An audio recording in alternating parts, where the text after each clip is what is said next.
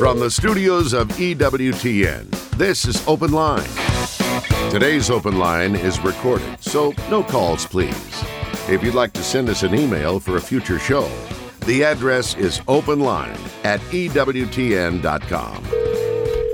Welcome to a very special mailbag edition of EWTN's Open Line Monday with Father John Trigilio. We won't be taking your phone calls today, but sit back, relax, and listen to the dulcet tones of Father John Trigilio as we empty out the mailbag today. If you would like to be part of a future mailbag program, just send us an email to openline@ewtn.com. That's openline@ewtn.com. Or you can text a question. Text the letters EWTN to 55000. Wait for a response. Text your first name and your question message, and data rates may apply. I'm Jack Williams, Michael McCall producing the program, and our host as he is every Monday from the Mount St. Mary's Seminary in Emmitsburg, Maryland. Father John Trigilio, how are you? I'm doing well. I'm getting ready for St. Joseph. As we tape this mailbag edition, we are on the eve of the Feast of St. Joseph, just recovering from the Feast of St. Patrick. Yeah, but this could be much, much bigger. You know, and there are two. There are two feasts that will sort of free you for a day from your Lenten observances, and that would be this Feast of St. Joseph that we'll celebrate, that we would have celebrated last Saturday by the time you hear this broadcast, and the Annunciation that falls during the Lenten season. And I had a priest yesterday, I went to Mass, who suggested that the Irish have added St. Patrick's Day to that list of solemnities. Well, interesting enough, like my diocese in Harrisburg, our patron saint is St. Patrick. So the bishop there normally dispenses when St. Patrick's Day falls on a Friday, only because he's our patron saint. Very good. Again, we won't be taking your phone calls today. William writes in, how do I explain church teaching on the atonement to Protestants who say that Christ's atonement was completely sufficient and that things like penance are not needed?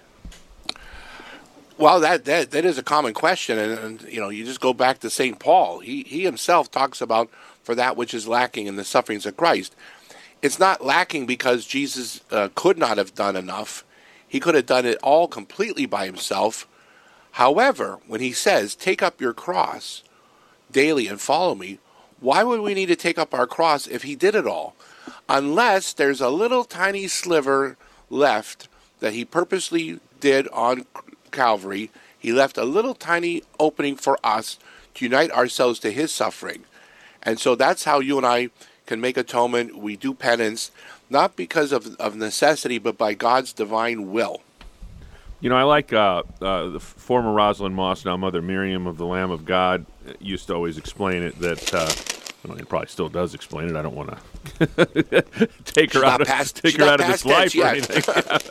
But would say that you know, it's analogous to a mother who's making a cake, and she's perfectly capable of making that cake with no help from anybody else, but she allows her young daughter to partake in the process of making the cake for her own edification. Similar, huh? Very similar. I mean, my dad used to do that with us. He would be working on something outside, fixing up the garage, and he would do most of the big work, and he'd leave me and my brothers to, like, pound one nail, which was not always a safe proposition. Oh, we've got an anonymous email. Ooh. Yeah, to fasten your seatbelts. I would like to know, what are we supposed to do while the priest is doing the consecration? Many put their heads down, and I always look at what the priest is doing. Is that right or wrong of me? And also, what are we to do after taking communion? Go back and kneel and pray? Well, first, you can look, you can bow your head, you do whatever you want to do. That's your own personal devotion. The priest elevates the host so people can look and see. This is why the church has those Sanctus bells, to ring the bell so people know that the consecration is happening. And even though most priests today celebrate Mass versus Populum, facing the people, people doze off, so they still need those bells to wake them up and say, look, the priest is about to consecrate. Like when you put his hands over at the epiclesis, and then when he elevates the host and elevates the chalice, the bells go off, and yeah, you could look at it and say to yourself, behold my Lord and my God, as St. Thomas did, or you can bow your head. Whatever private devotion you want to do is completely fine. We just don't want you disrupting people. I know sometimes people get into other things that might be a little bit distracting. Now, the other about after communion, you can sit, kneel, whatever you do that's comfortable. I know some places priests were forbidding people from kneeling right after communion. The Rome came out and said, no, that's not right. If you want to kneel, you kneel. If you want to sit, you sit. Some people stand, all right? I know a lot of the bishops want to have more uniformity, and that's a good thing. But when push comes to shove, you have that right. If you want to kneel, stand for Holy Communion. If you want to commune on the tongue or in the hand, these are valid options that apply to all the faithful. Yeah, and you will see some pretty extreme acts of personal piety during the liturgy. Someone might step out in the aisle and prostrate themselves. These are things that are frowned upon, huh? Yeah, well, and it's not because it's a bad thing, but it's not proper. You want to do that privately, fine. But during the sacred liturgy, there are certain postures that are required, or at least heavily suggested for the faithful and for the clergy, for the priest and for the deacon. So you doing your own thing. It's not about me. It's about giving God worship as a member of the church. And, I think it would be beneficial, and I'd like to get your take on this as long as we're discussing this topic, but the general instruction of the Roman Missal is readily available to all the faithful, whether it be online or at your local Catholic bookstore. And I think that, and you can read it cover to cover in about 20 minutes. And I think that if people would actually take the time to do that, it would shed a lot of light on things, and it would also give them a little bit of insight into where there is a little bit of leeway for personal piety. I think that's an excellent suggestion. I know we have it on the electronic library at EWTN. It's invaluable. It's not. I mean, yes, it was written for the priests, okay, but the lay people are allowed to read it too, and it gives the directions on how to celebrate Mass, what is required, what's suggested, what's normal, and we make that distinction between what's normative, which is the usual way, and what's mandatory. Like, for instance, using wheat bread, grape wine are mandatory. Okay, normative things would be like, the priest normally does this or he does that, but he has some valid options. Just like he can face the people or he can celebrate Mass ad orientem. Those are valid options for the priest. It says, though, there should be available an altar that's freestanding so that if the priest wanted to celebrate Mass face the people, he'd be able to do it. Whereas if there's only an altar that's, ad orientem, then he doesn't have that option. I remember a couple decades ago, Cardinal Arinze was in the United States, and he was in Detroit, and he was speaking to a group of the lay faithful and took some questions from some people. And someone asked him about glass vessels during the Mass, and he explained that that's not really appropriate, that it should be something of precious metal. It should at least be lined with precious metal. But he concluded, and this is what I thought was so wise, he concluded his remarks by saying, now listen, I don't want you running back to your churches and saying, Cardinal Arinze said no glass. and I thought that was very wise because, while we can gain a lot of insight if we would read the general instruction of the Roman Missal, don't make a laundry list for your pastor and go running back with this list of what you perceive to be liturgical abuses, right? That's right. We don't want people to be making citizens' arrests, as they would say. And I think Rome, it was even more insistent recently that it not only frowned upon, it forbids using glass and ceramics, that it must be of noble material, either gold or silver, or it could be gold-plated brass. But as long as it's something that's non-porous. But I know I remember Father Levis, he said on Mother Angelica's live show I was on with him that one of his nieces gave him a crystal chalice because it was from Ireland. It was, the Waterford crystal. Right. And he says, but I never use it. He says, he said, maybe I shouldn't have said that. She doesn't watch the show. She won't know. Well, she called in at the call-in part of the show and says, Father Bob, I'm ashamed of you. Oh, that's hysterical. And I'll give you 30 seconds to weigh in on what we ought to be doing during the Our Father at Mass. You should have your hands folded to yourself. Holding hands is done a lot, but it's not what is normative, okay? It's not sinful, but it's not normative. And so you should keep your hands folded and say the Our Father, because we're saying that individually, but as a member of the body of Christ. And if you're only holding hands with 5 or 6 people, what are you saying about the other people? It's a mailbag edition of EWTN's Open Line Monday with Father John Trigilio.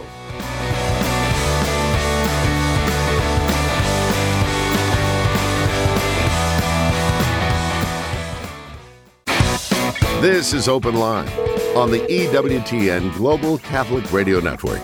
Today's Open Line is recorded, so no calls, please. If you'd like to send us an email for a future show, the address is openline@ewtn.com. If you'd like to stay abreast of everything going on here at EWTN, simply subscribe to our weekly e-newsletter Wings. You can do so by logging on to EWTN.com and click on subscribe.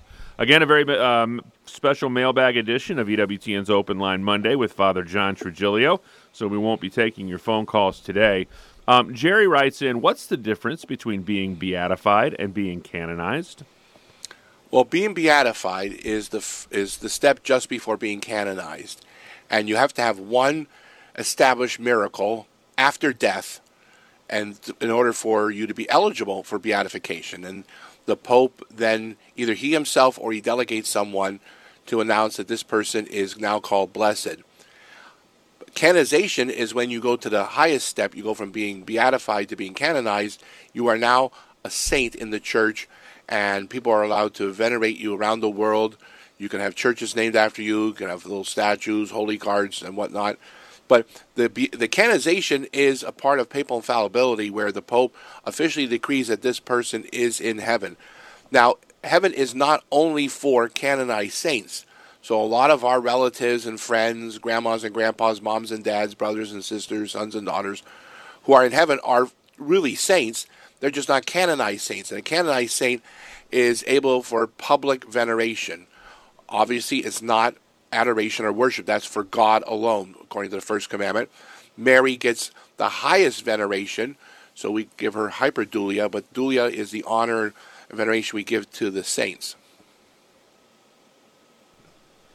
All right, thanks, Father. We appreciate that explanation. Again, we're not going to be taking your phone calls today. It's a very special mailbag edition, EWTN's Open Line Monday. And really quickly, Father, I want you to comment the whole purpose of the requirements of miracles, and you know, this is not some supernatural thing that the powers that be are looking to see, but this would be evidence that this person is in heaven and able to intercede on behalf of the people that are sending the intentions their way, right? Absolutely correct, because if a person's, God forbid, in hell, or even if they're in purgatory, they're not able to have miracles affected. But even the saints, when a miracle happens because of a saint's intercession, it's God who's doing the miracle, not the saint. But it's one way the church corroborates their eligibility. Now, the Pope can canonize even without. He can dismiss because he's the supreme head of the church. But he normally wants to have one miracle for beatification, a second one for canonization. Years past, it was even more rigorous. You had to have 2 for beatification and 3 for canonization. They also look at your whole life, what you wrote, what you said, what you did, and see if you had a virtuous life, heroic virtue. But that's not to say that they're looking for a perfect track record, because as we know, St. Augustine and others, had a very murky past, and then they repented. Mary Magdalene and others. So it's not that they're trying to find all your faults, but they're seeing, did you grow in grace? Yeah, and I've got a question here, but I love the way it's worded. Jane says, can you explain general and particular judgment at the final judgment? And now I don't know if Jane wants the information or if she wants to know if you can explain it. Particular judgment happens when you or I die. It's at that very moment, and it's called particular because it's just about you. And there is where it's determined whether you go to heaven, hell, or purgatory. General judgment is at the end of time, the second coming of Christ, when all the dead will be raised, the resurrection of the dead, and we have the end of the world, and what's called the general judgment, where there's no second ruling. This is not an appeal. This is not the heavenly Supreme Court. What general judgment basically is that God makes manifest all the particular judgments, so that you, if you're in heaven, you know why those people who are there are with you, and why the ones who aren't there aren't there. Here's a good question from Kevin as we continue our journey through the Lenten season. He says, when do you break your personal fast during Lent? After Holy Thursday Mass or after the Easter Vigil? Well, it depends on how you count, okay? Some people count, if you count from Ash Wednesday all the way to Easter Sunday, there's more than 40 days, and so there's where some people will relax themselves on the Sundays in Lent, because Sunday's the day of resurrection. Other people, all right, they'll count from Ash Wednesday up until Holy Thursday, but that's including the Sundays.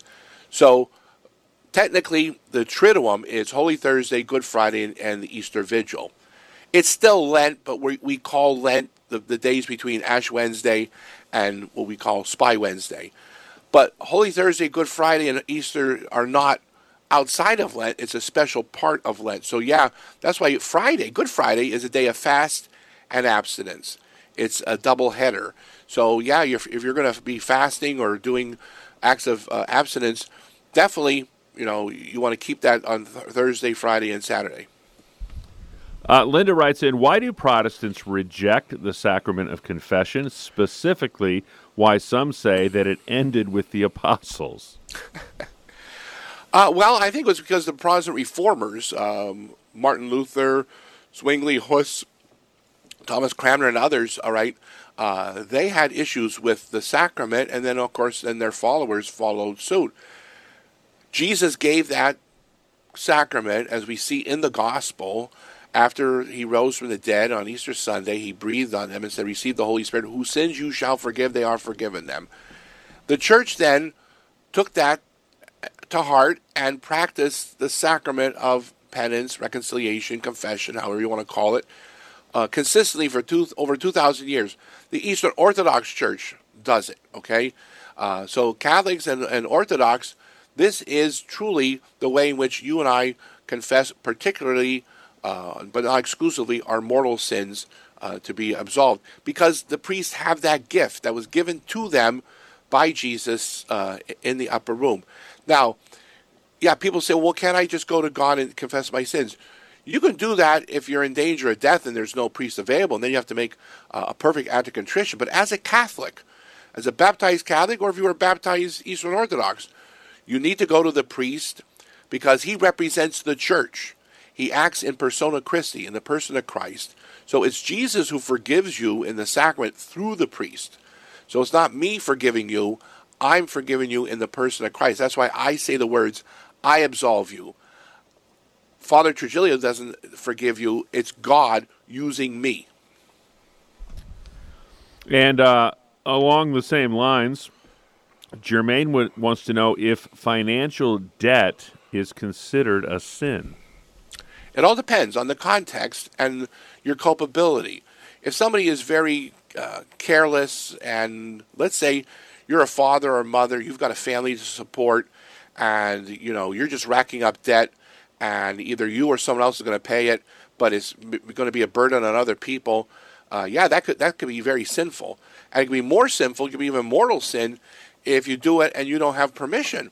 Okay, let's say you're doing it and you're a married person, you're not telling your wife or your husband you're racking up all this debt, or you presume someone else is going to pay it, or you're going to say to yourself, I'm going to declare bankruptcy, or like a lot of these young people who rack up student debt, figuring, well, I hope the government absolves me of it. That's not right.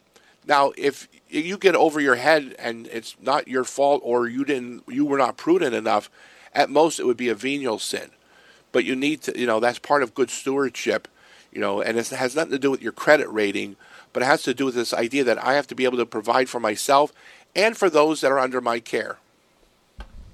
Again, it's a very special mailbag edition of EWTN's Open Line Monday, so we won't be taking your phone calls today.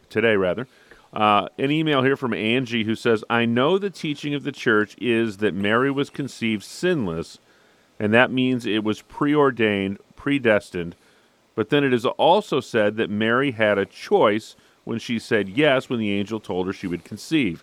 So I'm confused about if she was predestined to be chosen or if it was her free will. It's both. That's the mystery, is because God gave her an infallible grace, her Immaculate Conception, which he knew she would accept, but she still retained her free will. Now, this is a very poor analogy, but I use it anyway because it at least gets a point across. If you look up at the sky, all right, and you see a plane is hurling down towards the earth, you know it's going to hit. And it happens. You didn't cause it to happen. You just knew because you saw that it was not flying in the right trajectory. You saw it was going down. So you didn't cause it to happen, but you knew it was going to happen. God knew Mary was going to accept the grace. She was going to cooperate with it. But because he's God, he also made sure that this was an infallible grace, which accomplished exactly what he wanted because he wanted to have his son save the world. He did it without in any way detracting or diminishing or diluting her free will. That's the mystery, is how God could do that infallibly without affecting her free will, but he did. Kathy asks, what's the difference between spirit and soul? Does the church have a specific teaching on this? Well, not exactly. I mean, we use the word soul to describe, those two faculties, our intellect and will. Sometimes people use the spirit to refer to all the immaterial aspects of the person. So it would be your soul, but also like your passions. Okay, those like your emotions. They're not really corporeal. They work through your body, but they're sort of extraneous to it to a degree because they're immaterial. So I know sometimes people make that distinction. Other people will try to talk about spirit as being other spirits, like the souls in purgatory, or they use to be inclusive of anything that's not human, like demons or devils, witches and goblins and all that stuff. But from the church's standpoint, spirit and soul can basically mean the same thing. But again, it depends on the context in which you're defining. Because obviously when you say the Holy Spirit, or we're talking about the third person of the Trinity, Jesus says, I'm going to surrender my spirit. He's talking about his human soul. But you and I, we have intellect, a rational intellect, a free will. That is our immortal soul. And then we have our body with its five senses. Very good. Thanks, Kathy, for that email. This is a very special mailbag edition of EWTN's Open Line Monday. We won't be taking your phone calls today. If you'd like to be part of a future mailbag program here on EWTN Radio, simply send us an email to openline@ewtn.com. That's openline@ewtn.com. And put Monday or Father Trigilio or just Father John if you don't want to get too frisky with the vowels there. And we'll get it to the appropriate folder. And you can also text your question if you'd like. You can text the letters EWTN to 55000. Wait for a response. Text your first name and your question. Message and data rates may apply. Once again, today is a very special mailbag edition of EWTN's Open Line Monday. We won't be taking your phone calls. Emptying out the mailbag on Open Line Monday with Father John Trigilio.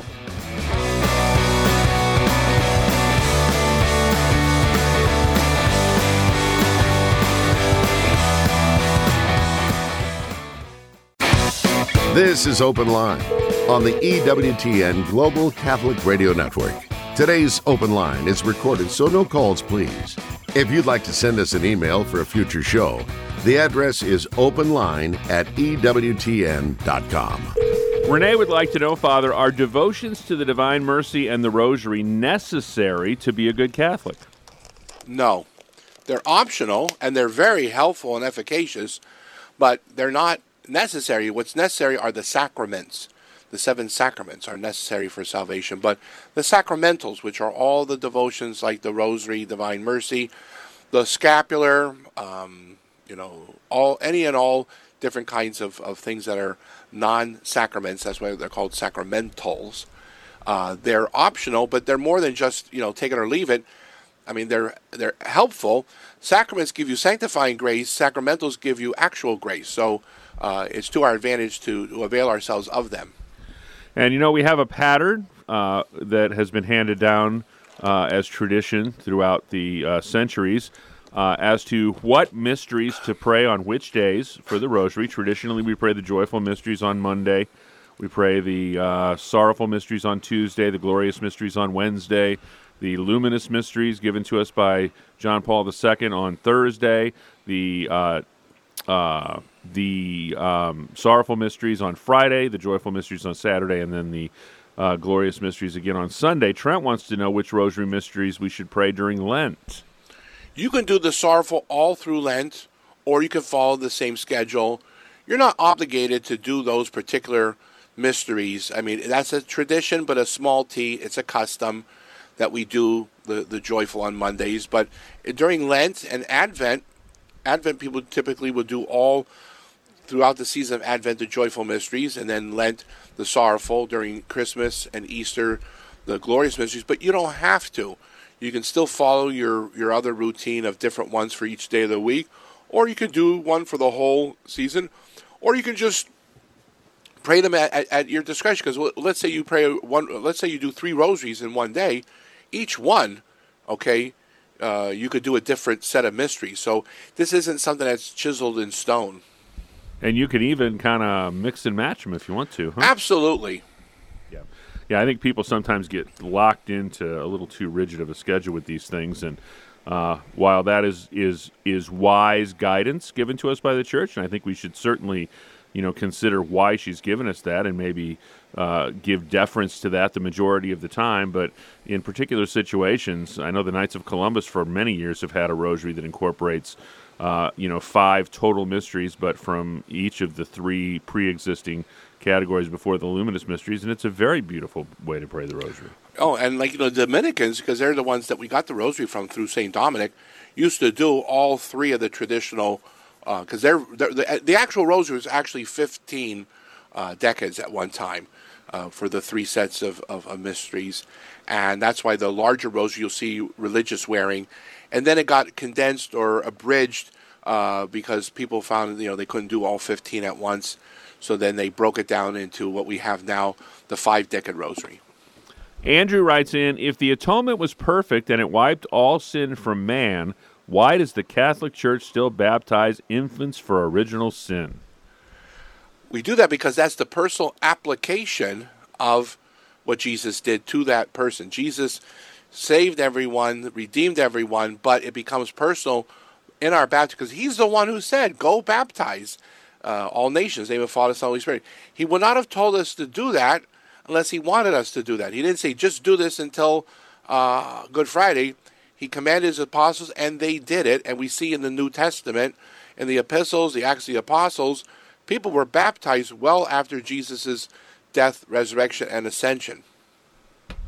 Again, it's a very special mailbag edition of EWTN's Open Line Monday. We won't be taking your phone calls today.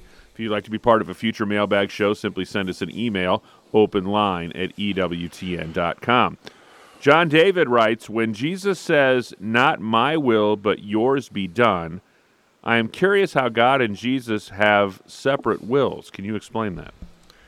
Yes, Jesus has 2 wills. He has 2 intellects because he has 2 natures.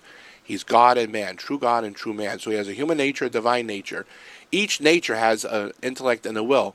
So in his divine nature, he's the second person of the Trinity. His divine will is the same as the will of the Father and the Holy Spirit. Same divine intellect. But in his human nature, he has a human intellect, human will, which is distinct, but it's always united to the divine. So when he says, my will, he's referring to his human will, which he always subjected to the divine will, as an example of what we should do. Again, a special mailbag edition of EWTN's Open Line Monday. An email from Paul. I have a family member who has decided she no longer wants to be addressed as a female. How can I love and honor God? How can I love her and honor God at the same time as a Catholic? Well, you have to love her. Obviously, she needs the love. She needs the prayers. I don't think you're going to be able to talk her out of this nonsense. People, I mean, you could try, but it may be futile. Remember, Jesus said a prophet's not without honor except where? In his own house, in his own family. But that doesn't mean you give into it. So I would still call her by the name you knew her by. I mean, I wouldn't rub her nose into it. But the same token, I'm not going to give in and say, okay, like say Fred wants to be called Gladys. I'm not going to do that. I'm going to say, look, you're Fred. That's how I knew you. That's what you are. You don't like that. That's too bad. But again, you don't have to do it in a mean way. You could do it charitably. But I wouldn't surrender and give in to this nonsense and not use she or her or he or him, and then just they and them. It's like, that's nonsense. So you got to draw the line, but you can always do it in charity. Dina asks, are we judged immediately at the moment of our death? Yes, immediate judgment. That's why you got to be ready, because you don't know. Jesus said you don't know the day nor the hour. So if you are always in the state of grace, you're in good shape. I can't count on the fact that, I can go to confession on Saturday, and today's Friday. Well, maybe I die today, or what if it's Monday? There's a whole week something could happen. You could be struck dead, like the nuns used to tell us. You could walk across the street and a truck will run you over. I don't know where these trucks are coming from that Sister warned us about, but we were always terrified to cross the street.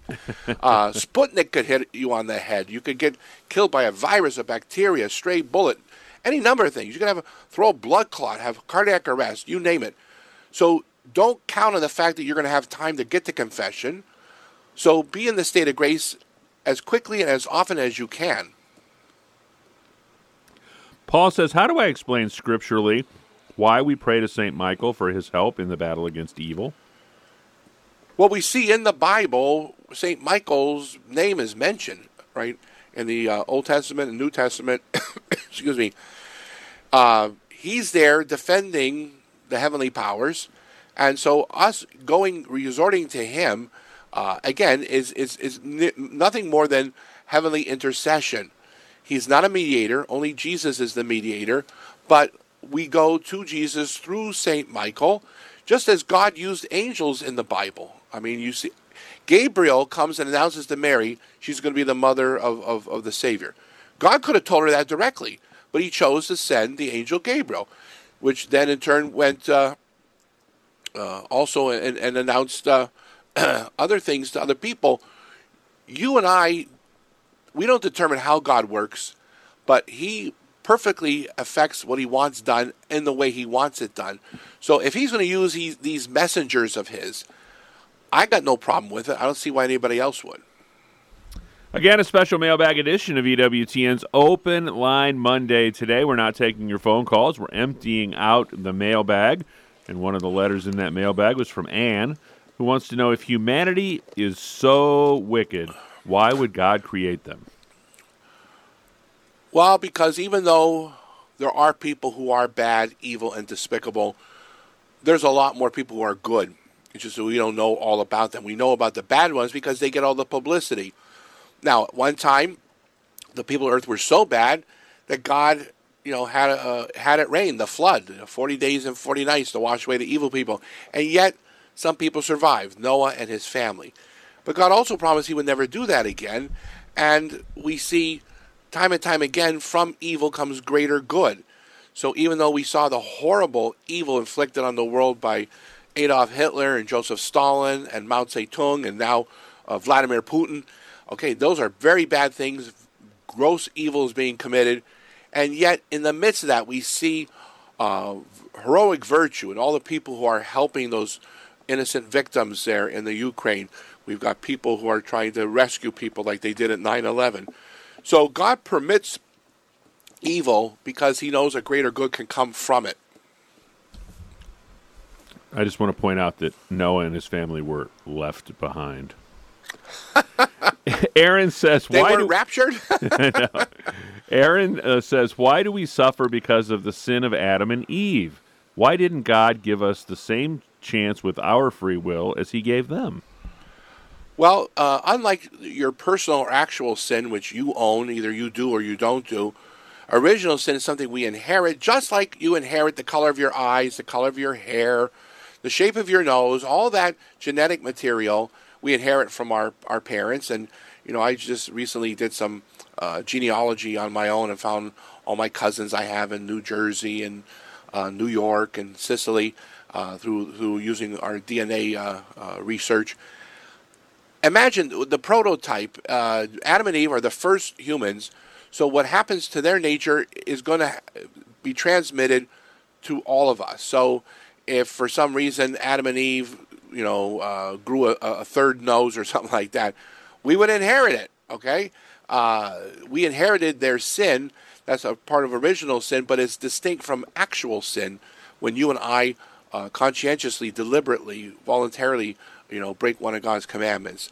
But the original sin we inherit because it's a wounded nature. Just like if God forbid, your father and mother worked at a nuclear power plant and radiation escaped and it affected their genetic makeup, you would inherit that. The grandchildren would inherit it. I mean, it's something that happens to the whole line lineage there. That's what happened with original sin.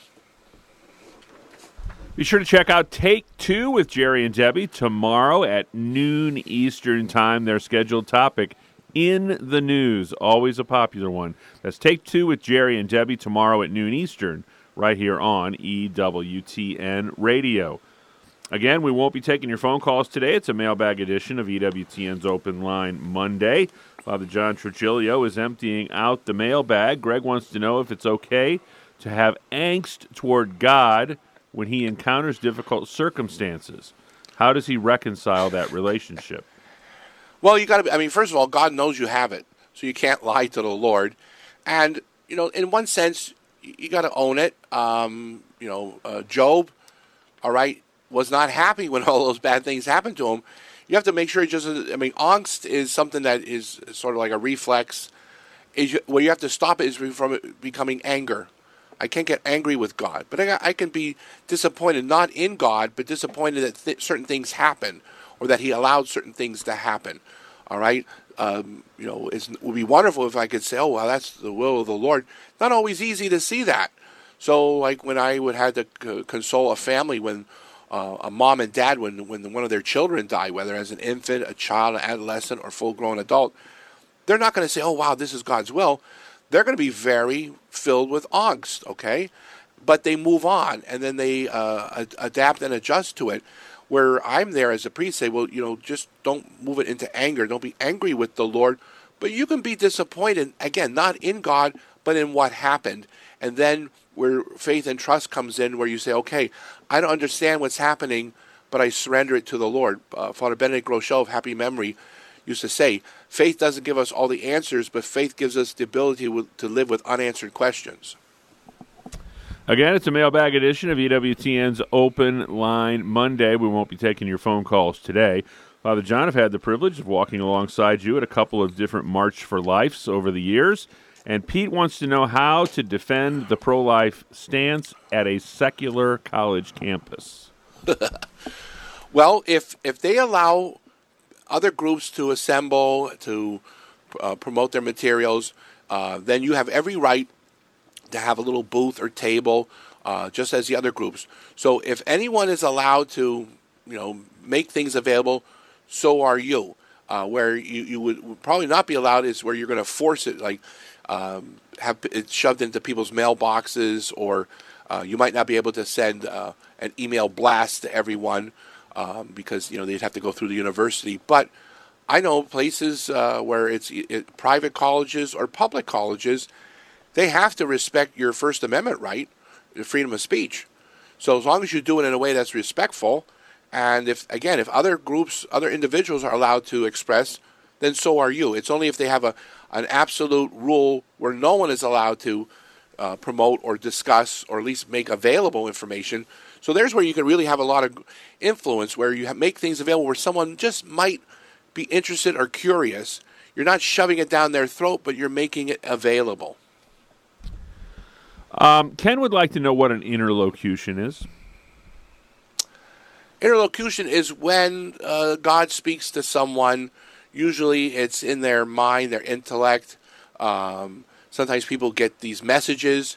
We want to make it distinct from people who get messages, all right? There's some people who come to me and say, Father, Mary spoke to me today. I said, well, okay. Father Rutler used to tell this famous story of this woman who's catching him literally crossing Park Avenue. She says, Father Rutler, Mary spoke to me today and says, you got to go to Nigeria. You got to go today. You got to leave immediately, 5 p.m. And this was like at 10 in the morning. And he said, well, what time did she speak to you? Well, I don't know, like 8 o'clock. So, oh, well, she told me a few hours later, forget about it. But there are valid interlocutions where God or Mary or one of the saints may speak to you.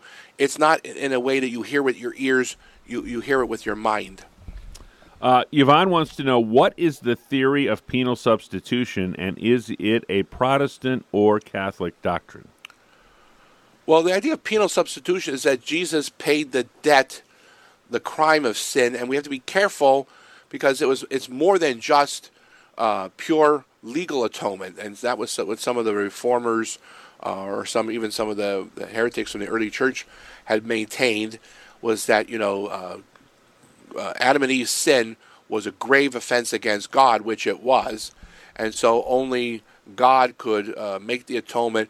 But it's more in a juridical idea, and there's where people like Martin Luther could say, well, we became so decrepit, so corrupt that our nature could not do anything because it was basically, garbage. And his idea of grace was that it was like snow covering it over. Trent, the Council of Trent, and the Holy Roman Catholic Church teaches that nature was not destroyed or corrupted, it was wounded. And grace then heals and perfects that. So penal atonement can be proposed as long as it takes into account that you explain that our wounded nature was healed and the indignity, the injustice against God was also rectified. It's a twofer.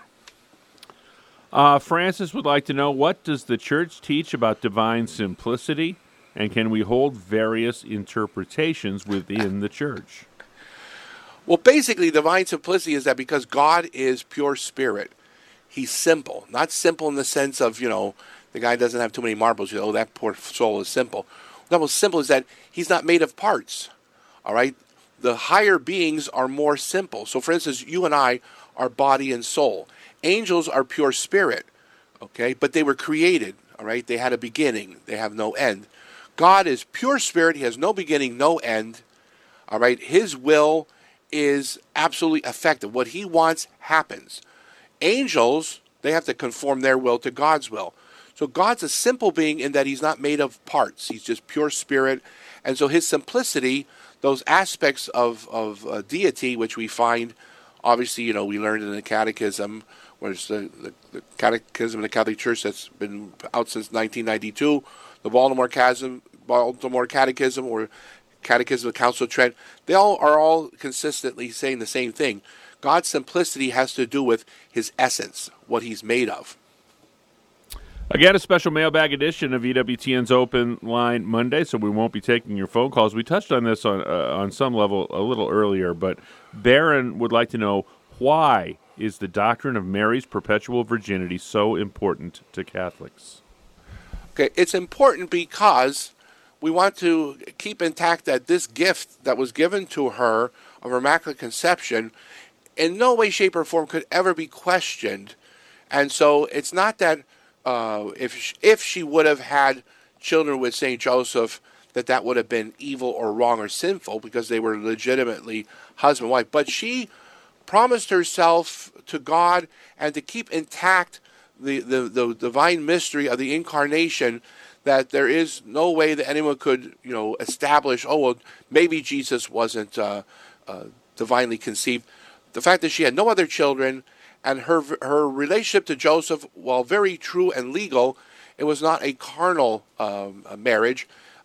They were husband and wife, but it was never consummated, in no way, shape, or form destroys the fact that they're married. She's still truly Jesus' mother, and her virginity is a gift from God to her, in the sense that, again, not that it was bad, but that was to keep intact the whole mystery of Jesus being God and man. Got an email here from Rosie, and she says, I am thankful to EWTN Catholic Radio for having a trusted resource to go to. I know this is a long email, but hope you will take time to read through it and respond. I have a good relationship with my sister-in-law, so I would like to respond in a way that is best for everyone.